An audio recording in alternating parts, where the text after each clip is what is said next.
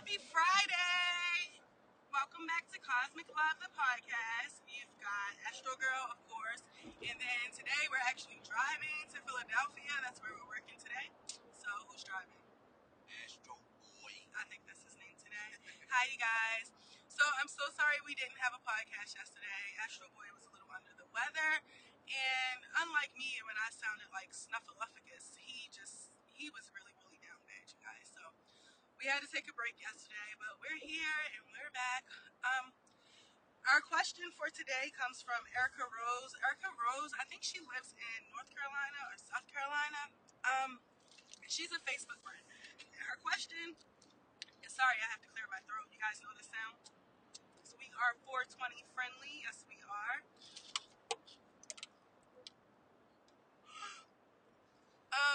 So our question from her is actually, how did we get into the adult entertainment business? Now, a lot of people actually ask this question, and it has a lengthy answer. So that's going to be our only question for today's podcast, actually. And I guess it all starts. Pandemic. I think It was a little bit. I was about to say definitely pre-pandemic, because I was definitely a dancer already. Like, I used to dance, and She had already. Oasis, Norma, so many different clubs in Baltimore. And then we went to Georgia, And you danced down there for a little while. and then that's when the pandemic hit. Like, I was basically a stay-at-home mom, and dancing was just like She had play already. money. She had already put us on like different little grown-up websites and stuff. And I used to be like, man, I don't want to be on that. My mama gonna see this. She's like, why your mama watching?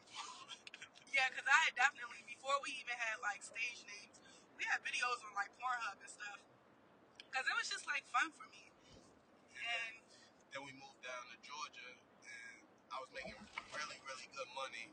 And then the pandemic hit, and they put me on like this salary, and it was way under what I was normally making.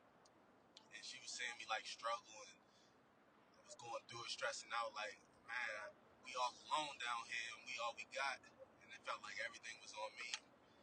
Then she decided to help me.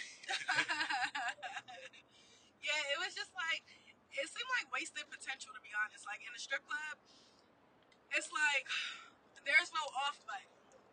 Now, I can honestly say, like, if you guys watch, oh my gosh, what is that show I'm watching right now? All the Queen's Men on BET Plus. It has Eva, the girl from America's Next Top Model. Basically, she's a madam. She runs a strip club. If you ever watched that, or what's that show down in the valley where the girls get naked? P-Valley. You guys get like a little inside scoop of what it is, like actually being a sex worker. I was very, what you need? Knock the window.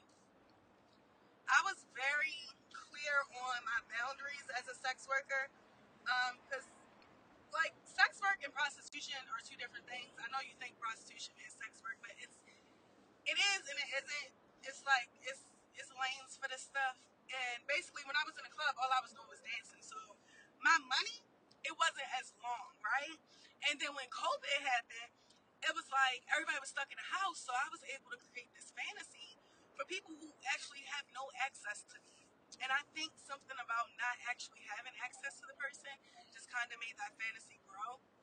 And once I had a fan base, it was like, I mean, I can go back to being a stay-at-home mom and just like be normal, but A, the residual income is freaking awesome. B, I get to actually have dreams that I never had before, and it's great for my marriage. I mean, I'm grateful to have a confident partner or a secure partner, but it's fun. Yeah, and it really like took off quicker than we expected. And then I had to quit the dealership because of it, because they started saying I was focusing too much on my porn and not selling cars. And it was like shade with it too. And the crazy part is his manager was actually my uncle. It was so much shade with it, y'all. Like, and now that I think back on it, it's like, well, my uncle being his manager, and like I said, y'all, I was a stay-at-home mom, but it was not by choice. Like, I was really ready to get back into the workforce and all that stuff. And I went to college, I, finished school, all that good stuff. But We had so many promises, and they wasn't coming through. yeah, it was like I couldn't find a reliable, trustworthy babysitter, because I wasn't just finna put my babies in daycare. Like, I'm in a new state. I don't know nobody. If they can't stay with family, then it's not happening. Um, like, nobody's available when I actually need them. It was just weird, you know. But then when I actually sat back and looked at it, I realized that, like, all these jobs that my auntie had promised me, I realized she was never able to come through with those jobs because had I had to make my husband accountable for actually being a husband and not just a worker, he would have been doing bad at work. See, if my uncle couldn't have him in a dealership 7 days a week because, oh, your wife is at work and damn it, this is not fair. You got to pull half of your weight. Like, I work, I got to be with the kids. Like, you got to help at home. You feel what I'm saying? That was going to mess up my uncle's money in the dealership. So because of that, all these promises that were given once we got down there, I'm like, damn, nobody's helping me. So what happened? She put on her big girl panties and she helped her motherfucking self. And it ain't, life ain't been the same since, baby. You just turned up on it. Look, because when I bet on me, I ain't never going to stand me wrong. And it just went up from there. And of course, a lot of those relationships kind of diminish, but it's all good. Just is what it is. It kind of comes with the territory. But I think my biggest advice for anybody that's thinking about getting into like the adult industry, if you have, if you're like insecure or like, basically, if you can't do it in front of the people who you feel like are judgmental towards you, don't do it. If you can't tell your mama you do it, no. Yeah, like don't do it. If you're afraid of, oh, somebody might air this out or somebody might say it, don't do it. That's not for you. But what behooves me though is that I get called all these undercover names and stuff, but it's like everybody wants to do it. I just feel like people don't have the confidence to do it. Like people are too afraid of what the other person will say. It ain't it. You ain't got it, babe. Look, they not paying your bills. That's what it really is for me. Like, I don't know. The fans outweigh the naysayers, and I've just heard the naysayers wrong so many times that it's kind of fun now. And not to toot our own home, but really sexy, you know what I'm saying? So why not show the world, you know what I'm saying? Let's show. So, ironically, I'm only like 8 minutes into this podcast.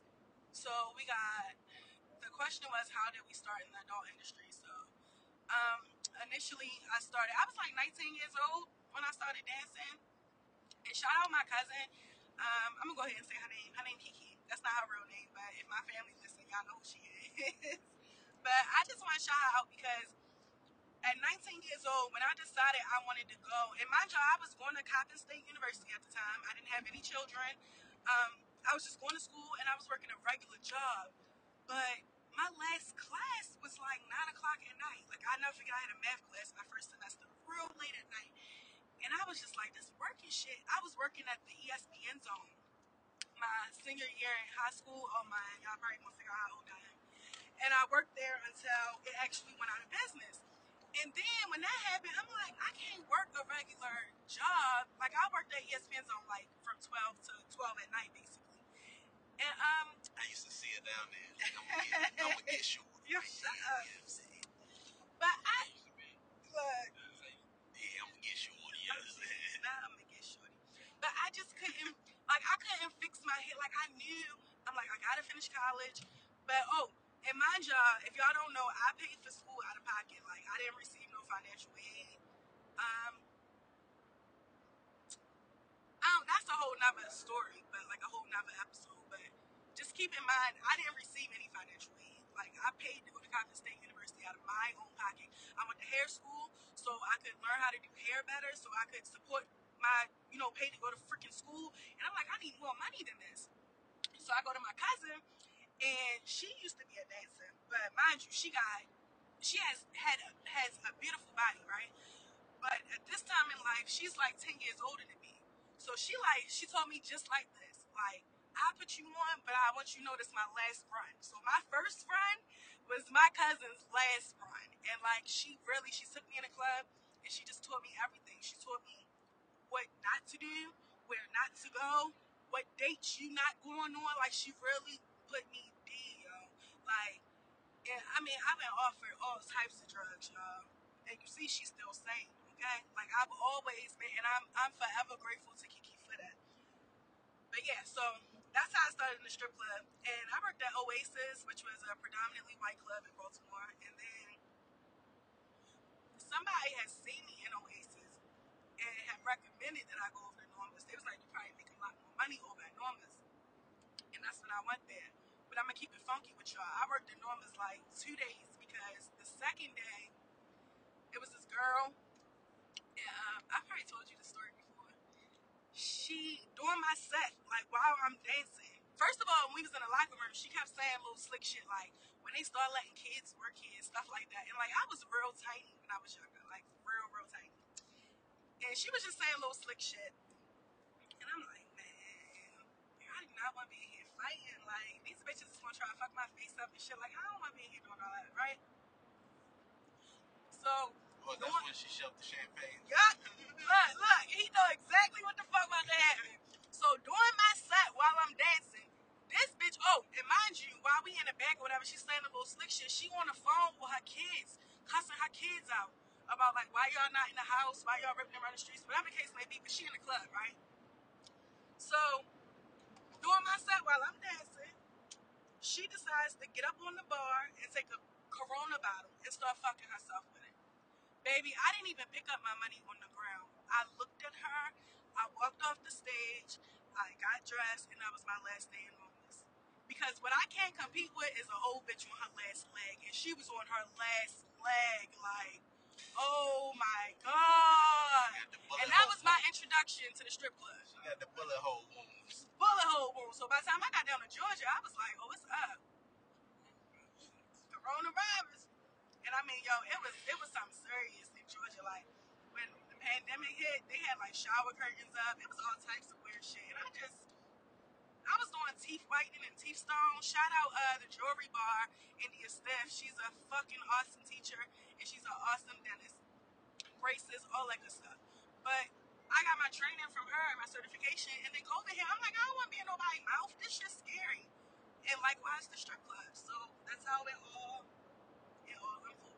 And how I got started in the strip club, you know, I used to put the sock on the site.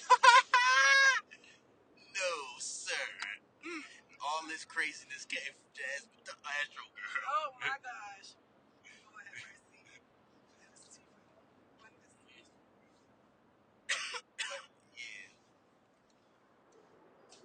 You done with your story? No, I'm sorry, we driving. I was just wondering why the police was sitting out sideways on the highway. Y'all couldn't see that, but my silence probably alarmed you. Yes, it's a beautiful day, you guys. I hope everybody has awesome plans. I see we have viewers in Belgium, Nigeria, Germany, like Jamaica, United States. I appreciate y'all. Thanks for all the new followers. Thanks for tuning in. And Erica Rose, I'm so sorry, shorty. If you say it's okay to use your real name, I use your real name because I really know you in real life. But I see your name, though. I see you. I know you. I know who you are. And I really do apologize, honey. Do you remember the JKL Club? I'm going to just leave that there. But, yeah.